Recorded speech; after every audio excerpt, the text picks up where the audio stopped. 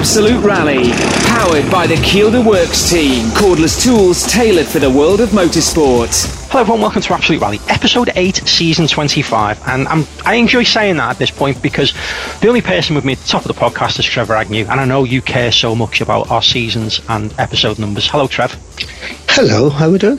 We're alright, it's just you and me this week. Well, I say it's just you and me, it's just this week is very like, if you remember that 90s or stroke early 2000s comedy show, The Fast Show, which was... I remember The Fast Show, it was one of the best. Oh, suits you. I've kind of, this week's pod's a bit like that. So we're going in and out of different things. So there's a little bit with me and you. Then we're going to Craig Drew, who of course was alongside Chris Ingram on winning the Northwest Stages, first event for them. Then we're going over to the guys at the Rally DNA podcast, a new podcast that's come out, and I wanted to talk to them about that. And then we finished off with Brendan Reeves. So, jeez, have you give up work or something? Yeah, because that's all I do now. That's all I do, man. I just sit here every week and just churn out podcasts, and that's how I earn a living. Yeah, as if. Hey, listen. Now I was on Northwest Stages. Unfortunately, I seen the car you were in the week before. Didn't see your driver, but I did see a lot of machinery there. It was lovely to be back around the service park, and that was obviously you were out on a rally as well at the weekend. Yeah, I was just visiting. I was just spectating.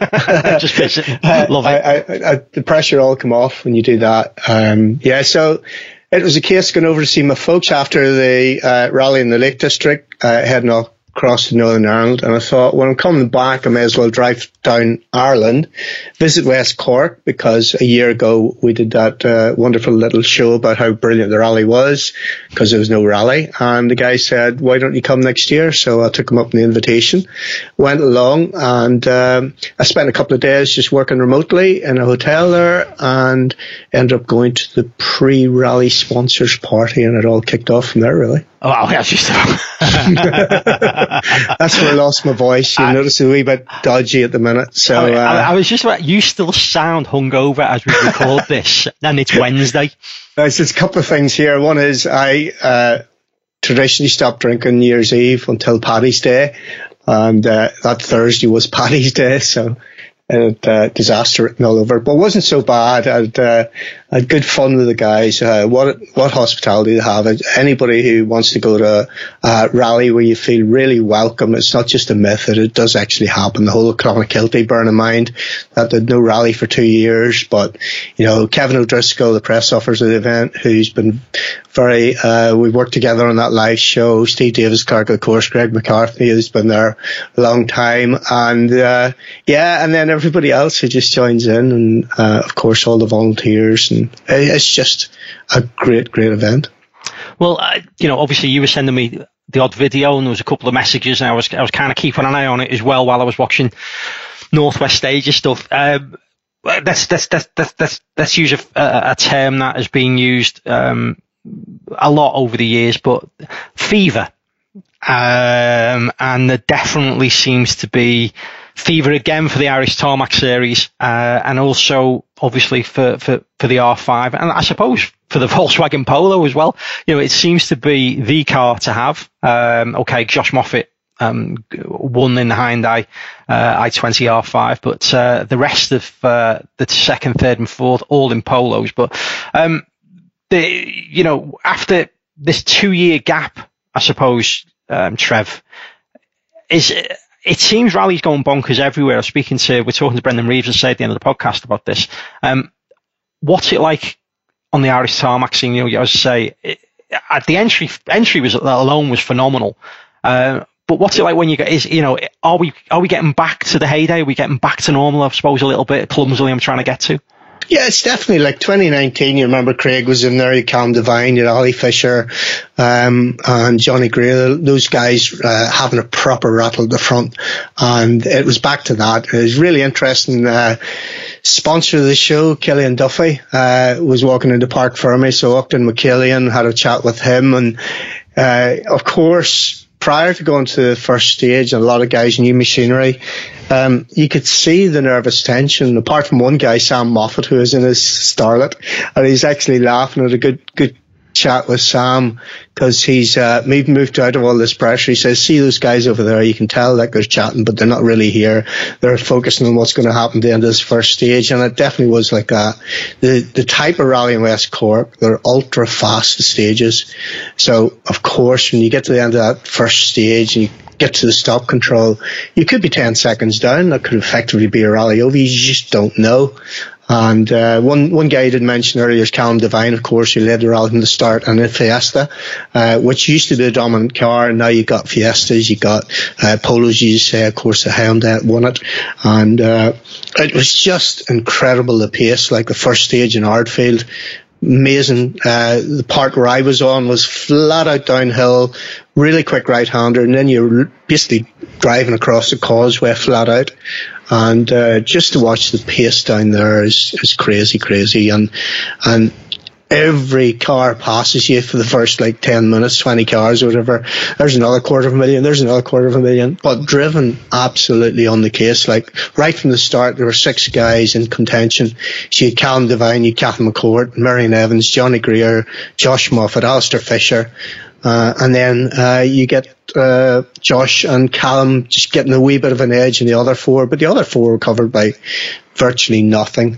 And can you imagine, if we had right-hand drive cars as well, and there's a bit of controversy around that, which I'm not quite sure as to why we don't have right-hand drive R5 cars. Adam Hall and Rally Insights, who I was with for the Saturday, what a top guy he is, and he's across everything. But he wrote a fantastic article, and basically nobody, from what I can gather, seems to know why we don't have right-hand drive R5 cars in Ireland yet, even though it's been authorised by the FIA. I was just about to say, because Gary Jennings was all set to do, wasn't he? He had to pull his entry last minute. Well, he decided to pull his entry because, as I understand it, again, it's just maybe I'm missing some things here, so apologies if I am, but he was given assurances that he would be able to join in the main field. So if you remember in Galway, he was effectively in his own rally, so he wasn't able to score points in the Tarmac Championship. But once he found out that wasn't the case, I think that's why he pulled the entry. And not just him, you've got Aaron McHale, who's a couple of polos, who's going to convert to right-hand drive, and there are other gentleman drivers I'm sure would join in as well. So the field of R5 is incredible. And just, the spectacle that we saw there, Tony, we've talked about plenty of times. If we had a little bit more noise, maybe a bigger restrictor in those cars, you don't need anything else at the top of the World Championship, I don't think. And bear in mind, if you're in the World Championship, you've got maybe 5 or 6 manufacturers of 3 cars each. And you can imagine these guys, if World Rally came to Ireland next year, in Northern Ireland, you've got this field of guys who'd be up there. And I reckon if Craig Breen, who was on the rally, he was there spectating, if Craig Breen was in this field, he'd be getting it tight as well. And, he alluded to that in 2019. So you throw these guys in as national local competitors versus the best in the world with all the importer money that will help the other guys get there. What a championship. Like 30, 35 cars. Going absolutely flat out, 20 of which could probably set a top 3 time. And that's before we get to the modified, which is absolute nuts again. Like Rob Duggan on that first stage in that right-hand corner, he just didn't lift. And amazing talent, as we all know. And just great to see, to be able to go and spend a Saturday is a long time I spectated in Irish Rally, and to get 3 stages done on the Saturday was just really good to see how healthy everything is. I must admit, I found it, unfortunately, for various, I couldn't get out onto the stages. I was with the guys. I was up at Talksport on Friday on the Northwest stages, and I was just milling round Mycroft College where everything was, and with Big John Desborough was there. So did he pitch up? Wow. He did, yeah. So he bought me a coffee and everything. Bless him. He said he would. Yeah, no, fair play. So John will be back with us next week, and we'll talk more about it with John next week. Obviously, we've got Craig Drew coming up anyway. But where I'm going with this, Trev, is that it just felt nice to be back around stuff. We take it for granted. I think we all took rallying for granted. We all take, aside from everything else, just being out and like-minded people. I suppose we've just missed out, haven't we? It just feels like we've missed out so much over the last couple of years. People being cooped up. Yeah, absolutely. And, fairness, there's still a bit of COVID about. I actually got asked to do the rally. I got proposed to do the rally on the Wednesday. But I was working remotely and couldn't commit to the recce. I wouldn't have done it anyway, as you know, I'm retired now. But it was a proper seat. It would have been good. I'll not say who, but, it happens. You're absolutely right. I have to mention Mr. Weirden, of course. He finished 18th in his Hyundai. I think he won his class again, even with the car cutting out. Brilliant to see. And there's some videos of that car poking about. And from the inside, it's impressive, the noise. From the outside, it sounds fantastic. And fair play to Neil that is able to build something that is a bit different and sounds a bit different. And certainly puts smiles on your face when you're in it. So I couldn't agree more. If you're stood in the back, did you hear it? Yeah. You've seen it and heard it, yeah? Yeah. It's a proper little thing. I remember how it started. Like, do you know how that car started? I'm sure he must have told you. Yeah, well, it was built by SPG for Top Gear, I think, originally. Then it eventually found its way to Ireland. Johnny Mulholland was running it. Yeah. And then Neil bought it. And of course, he felt it didn't have the legs, so he put that 2-litre Duratec on it. Yeah, no, mega. One thing I have to say, and I don't like normally doing this, by the way, completely unrelated, just going back to West Cork. Yeah. The entry list was not only impressive, but the retirement list is like the equivalent of another rally within itself.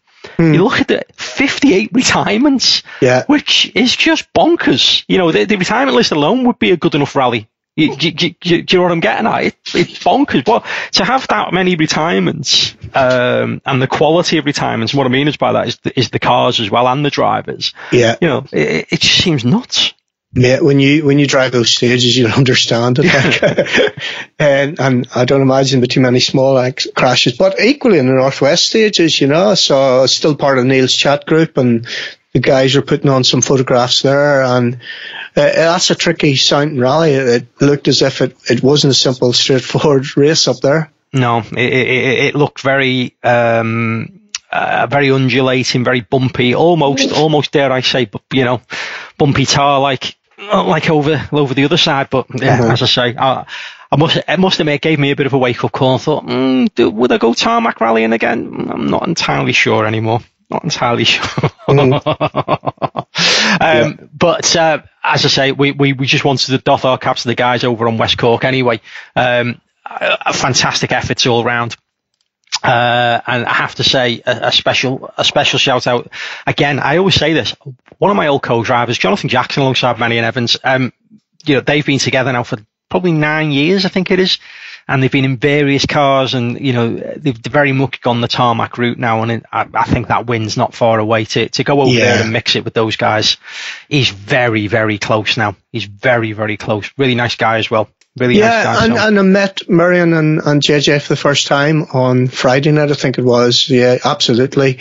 And to see them on the pace again, it took them a little while to get into it this time, but once they did, as I said, you'd got Callum and you'd got Josh up front, maybe 14 seconds or so the gap they had, but then you could throw a hat over the other guys absolutely flat out. Johnny Greer's worth a mention as well, like in that C3 Rally 2 for the first time on proper tarmac stages with very limited testing.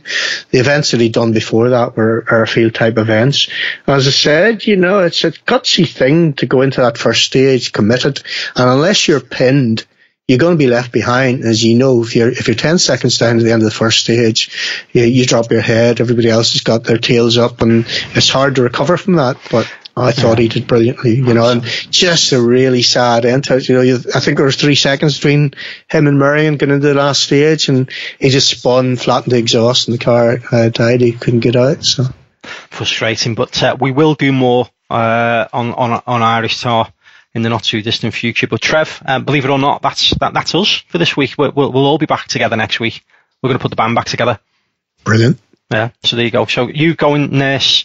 I reckon still a hangover. You're saying it's a cold, but whatever it is, you go and nurse it, mate. And folks, we'll be back after this break. This is Absolute Rally. Absolute Rally continues to be partnered by the Kielder Works team, who remain fully committed to the sport and are pioneers of the latest technology. Kielder cordless tools are tailored for all forms of competitive action. Go back to the future with the Kielder Works team.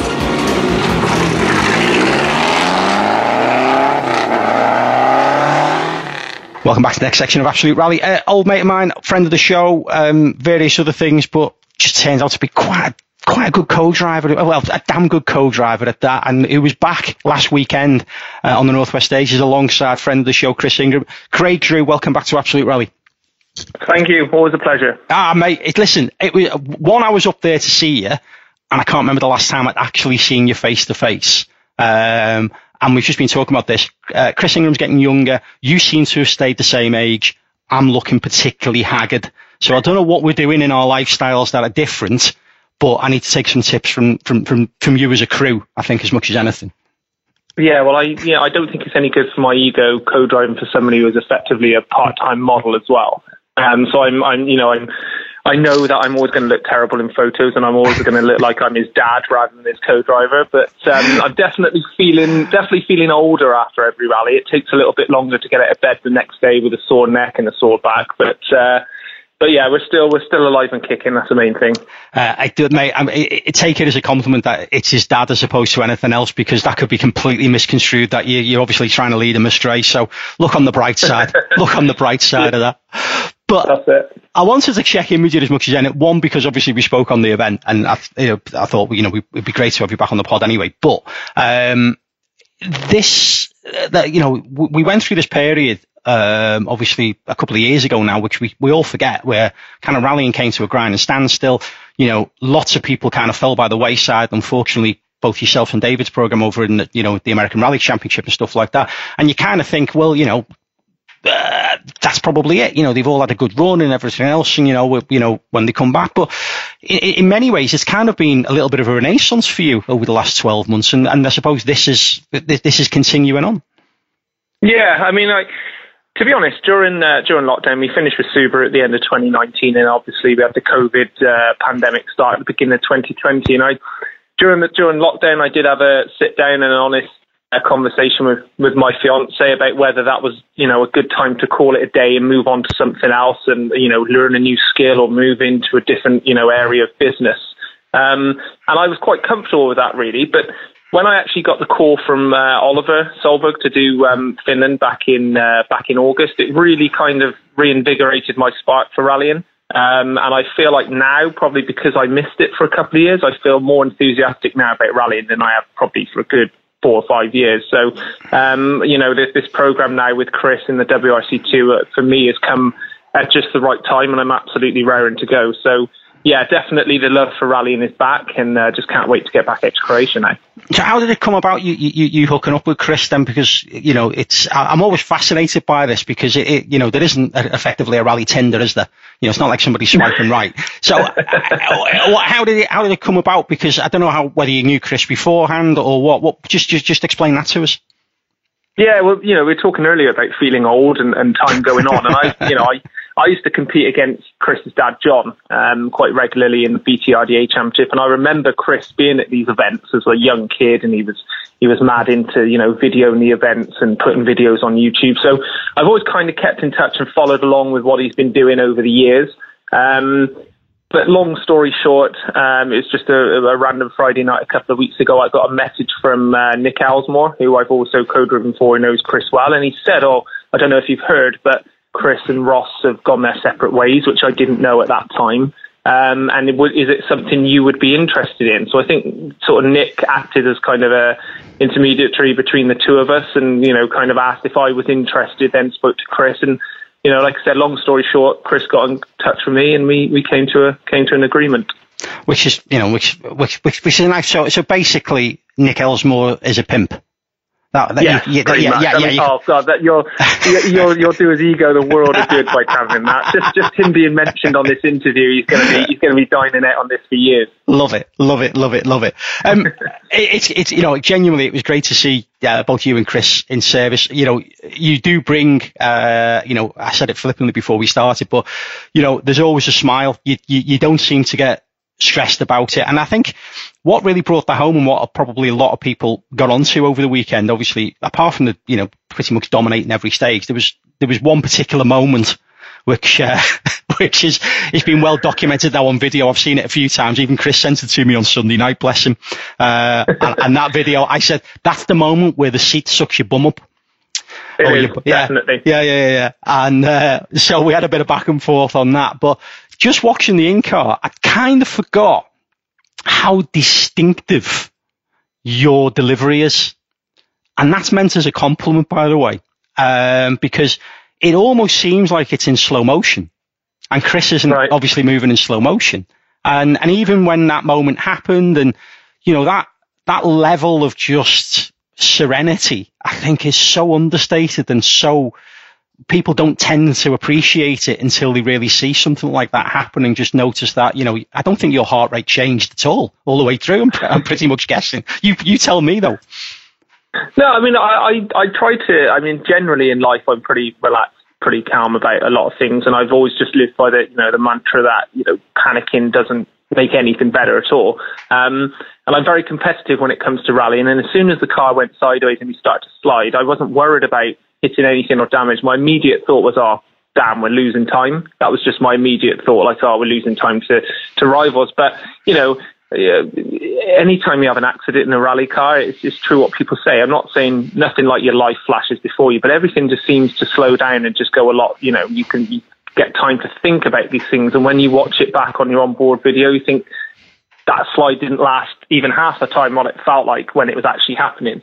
But yeah, I think it's just important. I think it comes with experience as well, that you just, you know, I've had moments in rally cars before, and the calmer you can be, the better it is for everybody. So it's just a case of just regrouping and just getting back on it straight away. No, it's great. I genuinely, I'd forgot, as I say, because I watched some of Chris's onboards, and obviously I remember your onboards from David too. There is just this kind of, it's obviously the accent, there's obviously a twang there, but it just seems so perfectly clear. In fact, your pace notes are a lot clearer than when we're having a conversation. I think that's do you want me to do the rest of the interview in like a really slow rally style? So I'm guessing then this is it then for the year, WRC2 with Chris? Yeah. So we've got 6-round program. So he's obviously already done Rally Monte Carlo. But we've got 6 more rallies starting in Croatia in 3.5 weeks or so. So the aim for Chris this year is to win the WRC2 Junior title. There's obviously the overall WRC2 title, but there's also a WRC2 Junior title, which is his focus for this year. Don't have a massive amount of backing. He's got some very, very good loyal sponsors, but basically next year depends on this year to a certain degree. So hopefully we can have a very good year this year, and then throw more at it next year to go for the overall WRC2 title. Fantastic. So just take us through, I'm guessing all these 6 events are going to be is new for you as well, which is equally exciting and for me quite daunting as well. How do you approach it, Craig? Yeah, I mean, people say about my experience in rallying. I have been around rallying for quite a long time. It's 18 years now, but I don't have a massive amount of experience in the WRC itself. Obviously, I spent so long in America. If it came to American rallying, I kind of know it like the back of my hand. But all the WRC rallies that we're going to be doing this year are going to be new to me. I've always just been, if you fail to prepare, then be prepared to fail.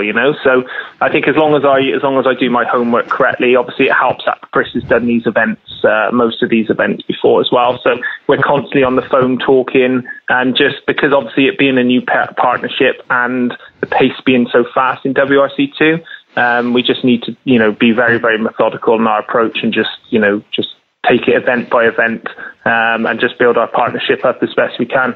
And, Northwest Stage is brilliant preparation. It's really good to get an actual event under our belt before we go to the first WRC2 rally together. And, no disrespect to anybody that we were racing against last weekend, but the level in WRC2 is so high that just all these tiny, tiny little bits help, and you just need to be absolutely on it on every stage. So I think with the right preparation, we can certainly improve our pace this year and try and fight for some wins. Fantastic. Listen, mate, I just wanted to reach out to you, get you on, and let's talk more often now, Craig. Let's rekindle that once fleeting romance that we had in the back of a service truck, so to speak. I could talk to you every day, mate, and never get bored.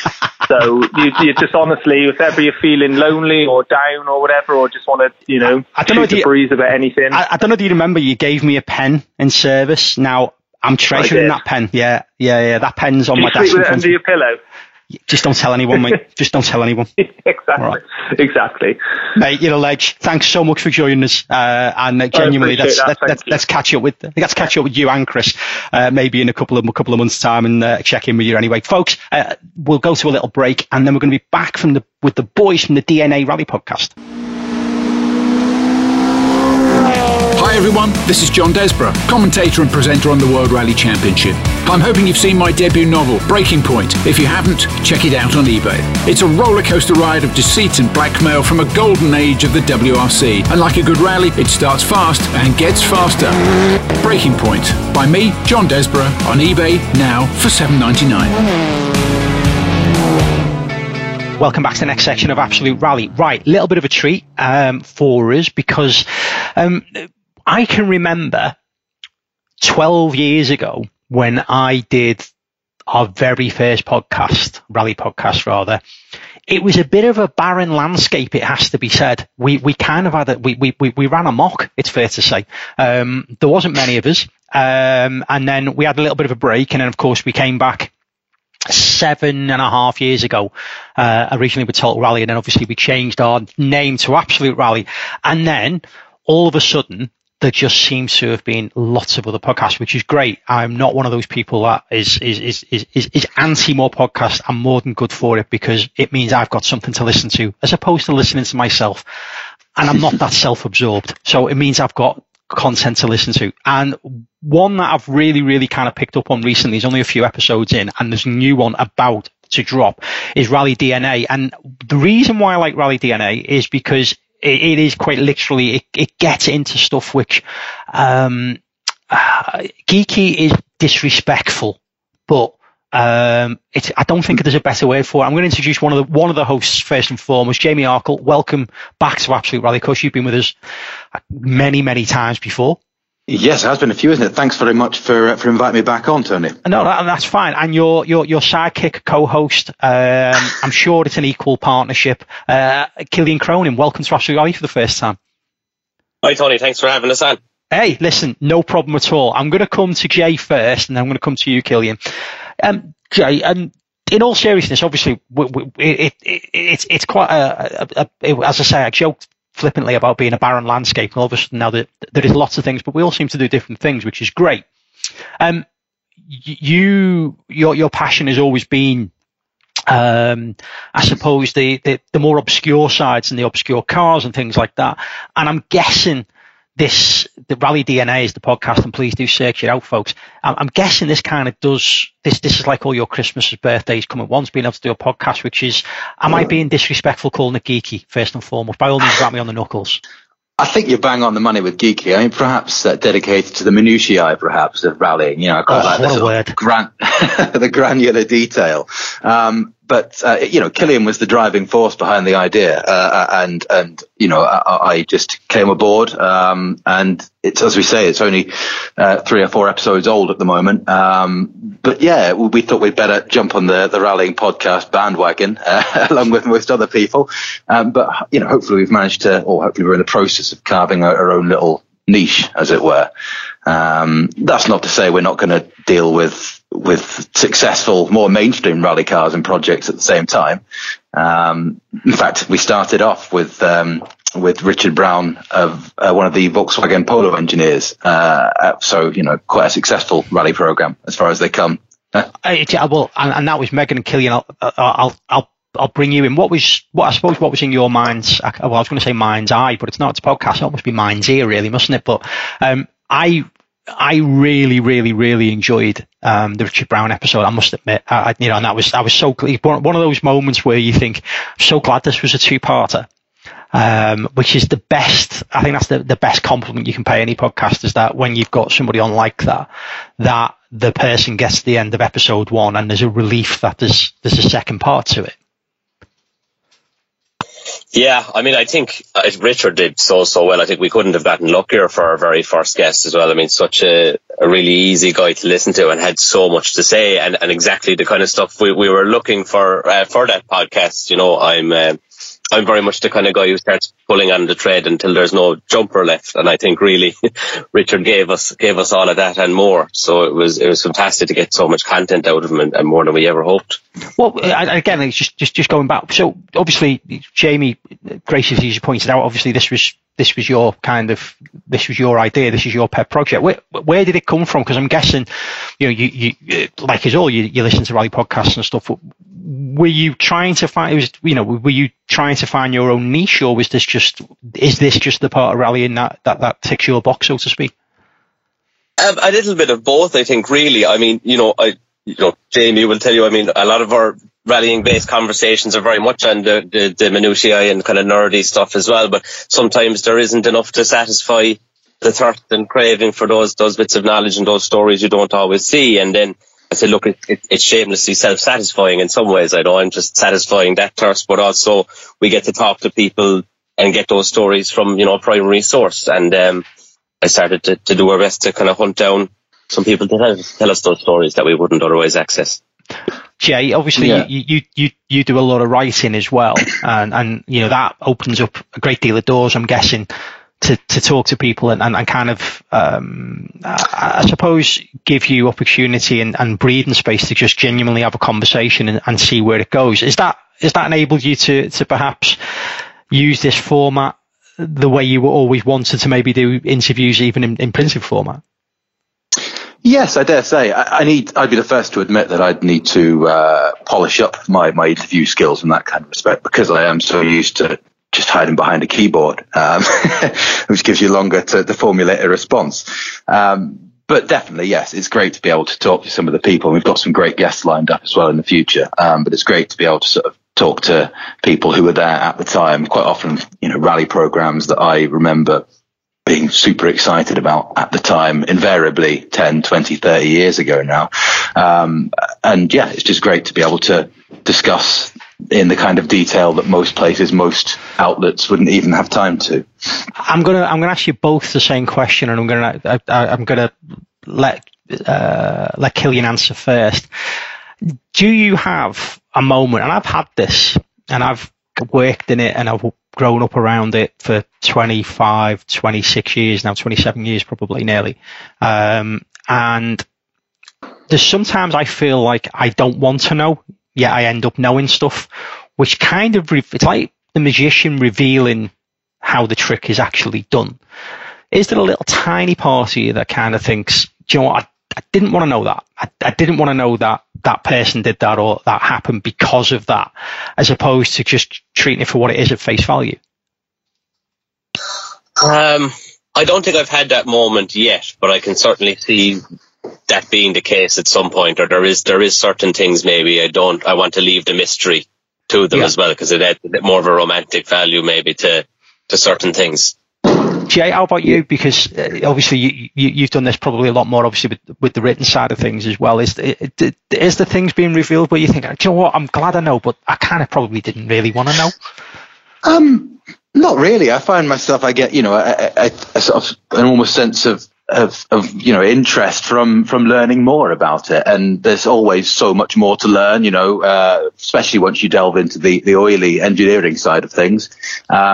I'd perhaps not want to know who was personally responsible for that failed Fabia clutch change in Australia, the McRae one. But other than that, I think that's most everything I'd like to know more about. that reference is as close to niche as mainstream as what you can get all at the same time. Because most casual rally fans will know that reference. Yet there's plenty of the diehards, but that's an automatic go-to. So I love it. You blurred the both lines there. Well done. Well done. Thank you. I mean, I think we originally set out or the original plan was perhaps to speak to as many WRC engineers and associated personnel rather than drivers, purely because it's a way of approaching, a car development, let's say, that hasn't been as well trodden, although that has since slightly given way quite early on to various driver interviews. I'm sure we'll talk about a bit more about that in a second. But Richard Brown was a great starting point. But we're certainly going to try and speak to more people associated with actually putting these cars together, because it's just such an interesting way of approaching it, we think.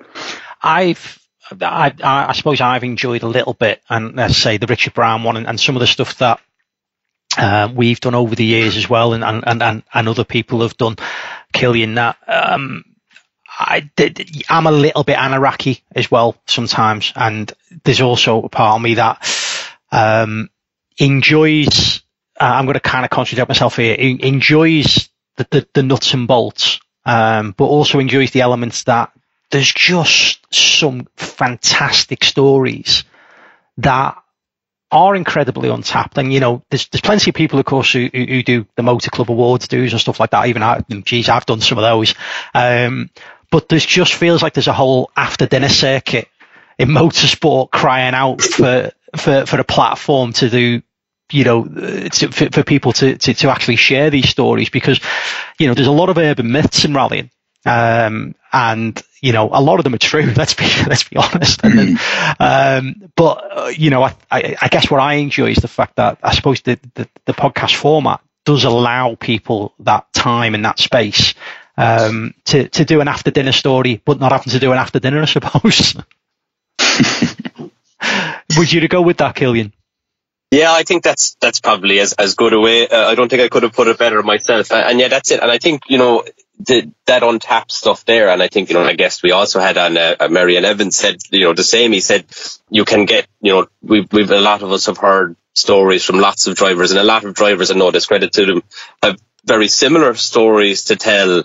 And I think, you know, the appeal is in that there is much more variety and untold stories from more of that engineering and the nuts and bolts side that they just haven't given the airtime or haven't had the opportunity to do so. So I think that's really what we want to try and target as much as it's in our ability to do so. So, boys, it's always a tricky one, this, Jay. You know, do you reveal the guests you've got coming up in? Are you running every week? Are you running seasons? How are you doing it? Trev loves seasons, of course. So if you're going to run seasons, Trevor Agnew will love that. I say that really flippantly because Trev hates seasons, which is why I always mention it at the beginning of every Absolute Rally. But you know, what kind of format are you running? Are you running every week for a month, or how's it going to work? You know what? I think we've yet to actually decide on that yet. We're basically aiming for one a week, or at least one a week release schedule at the moment. We slightly dropped the ball on that last week through technical issues, but we do have a very good one coming up in the next few days. Technical issues. Oh. Oh, I know about those. So, go on, sorry. So yeah, no. So basically, you are going to be aiming to do weekly. Are you going to do every week until the end of time, or are you going to give yourselves a break? If I can give you any advice, boys, give yourselves a break. Yes, there's definitely going to have to be some. I mean, it's already, you know, it's a lot harder than it looks, this podcast malarkey, isn't it? In terms of keeping the ball in the air and then battling real life elements, you know, that sort of try and take you away from the fun stuff. Yeah, listen, and it is, and you know, officially, unofficially, whatever, I would genuinely give yourselves a break, and especially if you've got stuff in the can as well, it always takes that it gives you that breathing space, and if anything, it gives you it kind of revigorates you as well to come back and go, right, okay, I'm ready to go now. Otherwise, it's a treadmill, and I feel like there's more therapy now for me, but it is like a treadmill if you don't give yourself that break. And you know, the difference, of course, with us is that we do a lot of topical stuff as well, which obviously is, you know, it's next week's or tomorrow's chip wrapper, some of the stuff that we do, which always makes it very difficult when you're not timelined on stuff. I would seriously consider a fortnight break or whatever. And also, what you'll see, and I feel like I'm doing a workshop for you now as well. What you'll see when you have that break is your download figures for other episodes will go up. What? Because you're making people, you're giving people time. Further. No, you're giving people breathing space and time to catch up. So we see that quite a lot when we have our breaks, where we'll see older episodes suddenly. You go on, you know, I don't know what format you're using. We use Podbean as a host. We see our numbers go up. And I realise now this has gone very much away from a rally podcast for everyone, and it's very much a podcasting podcast. So I'm really aware of that. But in short, have a break, have a Kit Kat. Thank you. We appreciate the advice, seriously. Yeah, no, I can wholeheartedly agree with that. Killian, I'm assuming this is obviously. I don't quite know what your background is, and I mean that with the greatest respect. Obviously, I know what Jay's been doing over the last few years. What's your background? Well, my background, I suppose, as a rally fan and an occasional competitor as well, and a definite full-time rally nerd. So, it's just my passion. It's my main passion, my main hobby, and it's just a way for me to dive deeper into it and get more involved with the sport. I don't work in motorsport. I work in renewable energy, so I'm quite far removed from motorsport. So yeah, it's just a way of me getting more involved. But I think especially after the last couple of years with COVID and stuff, I couldn't partake in rallying and everything. And this was maybe a way to recapture some of that lost time with the sport as well, and renew and maybe ignite the passion again, as I'd such a long time away from it and not being able to access it firsthand. Now, Jamie's years belie himself, or Jamie belies his years, because he's definitely younger than me. Yet his era is very much around my era. To be fair, it's not rude to ask him. How old are you, Killian? I just turned 30. You've just turned 30. Wow. Yeah. Wow. So are you on the same page? Because Jamie, you're early 30s. Well, that's very charitable of you. I'm 34, so that's blurring the line now. I think maybe early 30s is perhaps stretching things. See, I've got 13, 14, 15 years on the pair of you, to be perfectly honest with you. So, but obviously, I think our periods of enjoyment are the same. Is it the same for you, Killian, or are we going to see something slightly more fresher because of your younger years than both Jamie and I? Probably not, to be honest. Although despite I do feel like if my brain seems to think that I grew up, watching Group A cars of the early 90s, even though despite that I only, came onto this world in the early 90s. But I feel like that's more my era. That could be more to do with growing up in Ireland and that we had such an amount of Group A cars competing here after, the current regs had moved on to WRC, but, the local and national rallying here was flooded with Group A cars over the years. So maybe that was just the exposure that I had at a young age that leaves me kind of firmly planted in that kind of timeline. But definitely the early 2000s WRC stuff is my real era of interest and something that I do want to pursue more on Rally DNA as well. There was definitely a period of time where it was the only place in the world where there was things such as WRC cranes. So there's plenty of stories behind all the world cars that went to Ireland back in the day. But there you go. Listen, boys, thank you for joining us. I wanted to kind of just share, as I say, because I enjoyed the first couple of episodes so much, is give our listeners as well just a bit of a heads up as well, because I know how difficult this wonderful world of podcasting really is. So Killian, thank you for taking the time, because I know you're a busy boy. So thank you for taking the time to join us. Good luck with the pod. Thanks, Tony. No problem at all. Jamie, same goes for you. I know you're a busy man as well. Are we going to announce what? Mind you, it is on the Facebook page, isn't it? So I guess we can say your next guest is one that we've been threatening to do for ages. So I'm quite envious, but I'm really looking forward to listening to it. Alistair McRae. What a nice tale is that? Do you want to give us a little bit of background on that? Yes, well, I mean, who wouldn't want to speak to Alistair McRae, right? His son Max, obviously, an aspiring up-and-coming rally driver. He is and was on the gravel crew, and we reached out through him first through that way. And Alistair couldn't have been more accommodating, really. Really lovely chap, as we expected, and then just gave us just over an hour of his time to talk about all manner of stuff, really. Really nerdy stuff, lots of Group A and Sierra Sapphire content, but I won't spoil it. Wow. That is specialist and niche. I love it. Can't wait.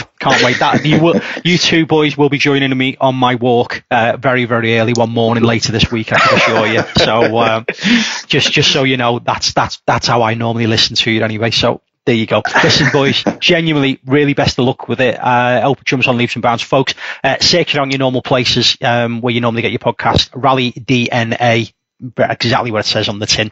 And we'll be back after this break with a friend of the show, Brendan Reeves. This is Absolute Rally. Whether it's the pressures of service or an issue out on the stages, it's vital to have the right equipment to hand. Kielder cordless tools are tailored for the world of motorsport and are being used throughout all forms of competition. Go back to the future with the Kielder Works team.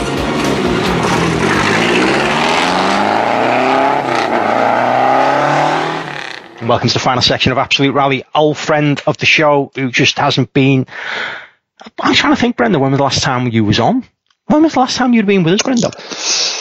Oh, it's probably when I was doing gravel crew for Hayden Patton, I think, in WRC, Tony. Like, it's been a long time, but I probably haven't had a lot to talk about, to be honest. No, that's fair. Brendan Reeves, by the way, if in case you didn't know, of course you knew who it was. Brendan, mate, it's great to have you back. And it's great to have you back talking about, obviously, you're going rallying again properly. Dare I say that word properly? Because I always kind of go, am I going to offend somebody when I say properly? Because you've been doing tons of other stuff, but it's fair to say you haven't been rallying in what we know is rallying. Yeah, certainly not at the top Australian level. I haven't been. I've been rallying my old / club rally car Datsun 1600 and absolutely loving it. But the fire's always been inside me to get back to top level rallying. So we've hired a Hyundai i20 R5, 2018 spec car, but with late model suspension. The latest spec engine. It's a really good, well set up car. So we've hired that from the Walkham's down in Tasmania, and in Australia, and Hyundai are supporting me to run the car in the first round. So it's in Canberra next weekend. So we're super excited. I was just thought, you've just said the fire's always been burning. I was going to kind of come to that, because we all have this kind of crossroads in life, I suppose, where we get to and go, we've had a good run. Maybe it's time to focus on other things. Obviously, you've had a ton of fun with that Datsun, which I love seeing some of the updates on that. It just looks an absolute monster. Check it out, by the way. If you've not seen it, go and look at Brendo's Datsun. It's just phenomenal. Where did you honestly think that maybe that was it? I know you said the fire was still burning, but it's obviously COVID hit everybody. It's been a couple of years. How did you kind of keep that momentum? Within Australia, we have a really cool customer base where if people have an i30N or now an i20N, Kona N, i30 sedan, and we run track days, we have enthusiasts come along. There's a heap of passion with these people, and that's what we've realised. They're not your general track person. Most people haven't done a track day before. And I'm doing a lot of this stuff with Hyundai, and we have an N festival each year, and we try and have a special car there or something. And we've got a time attack car. We've got a drift bus, which has got a V6 twin turbo engine in a Hyundai iLoad that I drift around the track. And we just do some really cool, fun stuff, but it's all about grassroots. So I've had a lot of passion there with Hyundai probably now for 4 years, and it's been my dream to get them into gravel rallying. So we did Targa Tasmania 2019 with them, and that was fantastic, but my heart and soul's in gravel rallying. So it's been a lot of work to get to this point, but I'm super stoked that we finally got there. It's and again, it's great to see you there, and it's great to see, I suppose, another brand, because historically for the last pre-COVID, of course, it was Molly and the Subaru, and obviously you had the Bates brothers in the Toyota. So, and then everything else was kind of just kind of behind them. So to bring a modern R5 car to the Australian Rally Championship, that must be quite satisfying as well, because yes, there's been a few sporadically appeared, but they haven't really troubled the top end, have they? No, absolutely right. Like the two Toyotas a car like your road car, a GR Yaris, so they're built under the AP4 rules, with a good budget behind them, and good family pedigree there. Then there's a couple of privateers now with some Fiesta R5s. We still have a few Subarus and things like that. And then there's G4 cars, which very popular in Ireland and also over in Estonia and places like that, where you have the Evo driveline in a different body shell. So they're starting to get pretty popular. But I think when people have driven the R5s, the speed's nearly instantly there because the development's already done. So I've really aimed to try and get into an R5 to do a rally, and I've never been able to. So this will be my first time in one. I'm actually picking up the car tomorrow and hopefully do a test come the weekend, so I'll know a lot more about the car by then, but super excited. And the championship's looking quite strong again, and they've just announced some free-to-air television that's going to have an hour show the weekend after the rally. So that's pretty up to date still, and people will be able to get home after the rally, do a bit of work, and then the next weekend sit down and watch themselves on TV, which is pretty cool for your sponsors as well. So all that's helped me get Hyundai over the line too. Another man you mentioned before who's obviously had very similar struggles. You're in that kind of region, of course, is Hayden. Is Hayden being helpful in any way? Has he been able to give you any information? Obviously, because he's kind of going down a similar route, isn't he, at the moment? He's going back to Rally 2 R5 this coming year. As somebody you can tap into, I'm guessing, for as much info as what you can get. Yeah, absolutely. And Hayden's about to get a few more phone calls because I spoke to him the other day telling him what I was trying to put together. And I've pre-ordered some brake pads through him because he sells the WinMax brake pads over in New Zealand, and the car runs them, and I just want to try a different compound. So Hayden knows what I'm up to. And I said, if I make this deal happen, I'll be calling you again, because he did, I think it was the 2019 Eureka Rally in this car, and he was very quick in it. He came over and did the APRC round, so I went and watched that rally, but didn't have a lot to do with the actual team and the car itself. So I'd be keen to get Hayden's advice, because he absolutely rings every single percent out of those cars when he drives over in New Zealand and right around the world. And for him to be getting back into WRC2's really exciting. And I lived my dream through Hayden there for a little bit when he was doing the WRC and I was doing the gravel crew as well. And I'd sort of settled in my goals and dreams that, okay, I'm never going to get to WRC level, but if I can live my dream through Hayden, well, that's great as well. And then all that, ended up, great things all have to come to an end, but it's awesome to see him going back again. And that gives me drive and passion as well, Good for you. Good for you. You've mentioned, obviously you've got the deal for the opening round. Is there options to continue throughout the year with this car?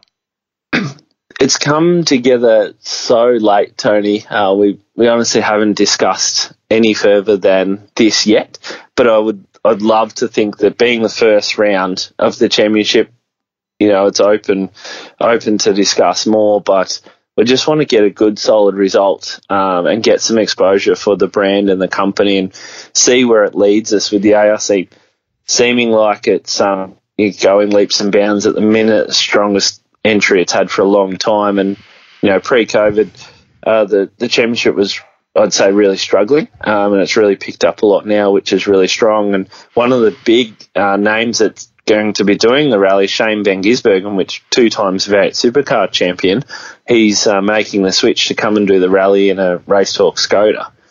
So that's really awesome. We all want to compare against Shane and see how we go. And he's a really high-profile driver who's going to bring a lot of spotlight onto this one event. So it's a cool one to be a part of. Race Talk, weren't they the guys who ran the APRC team for the NRF Tyres team?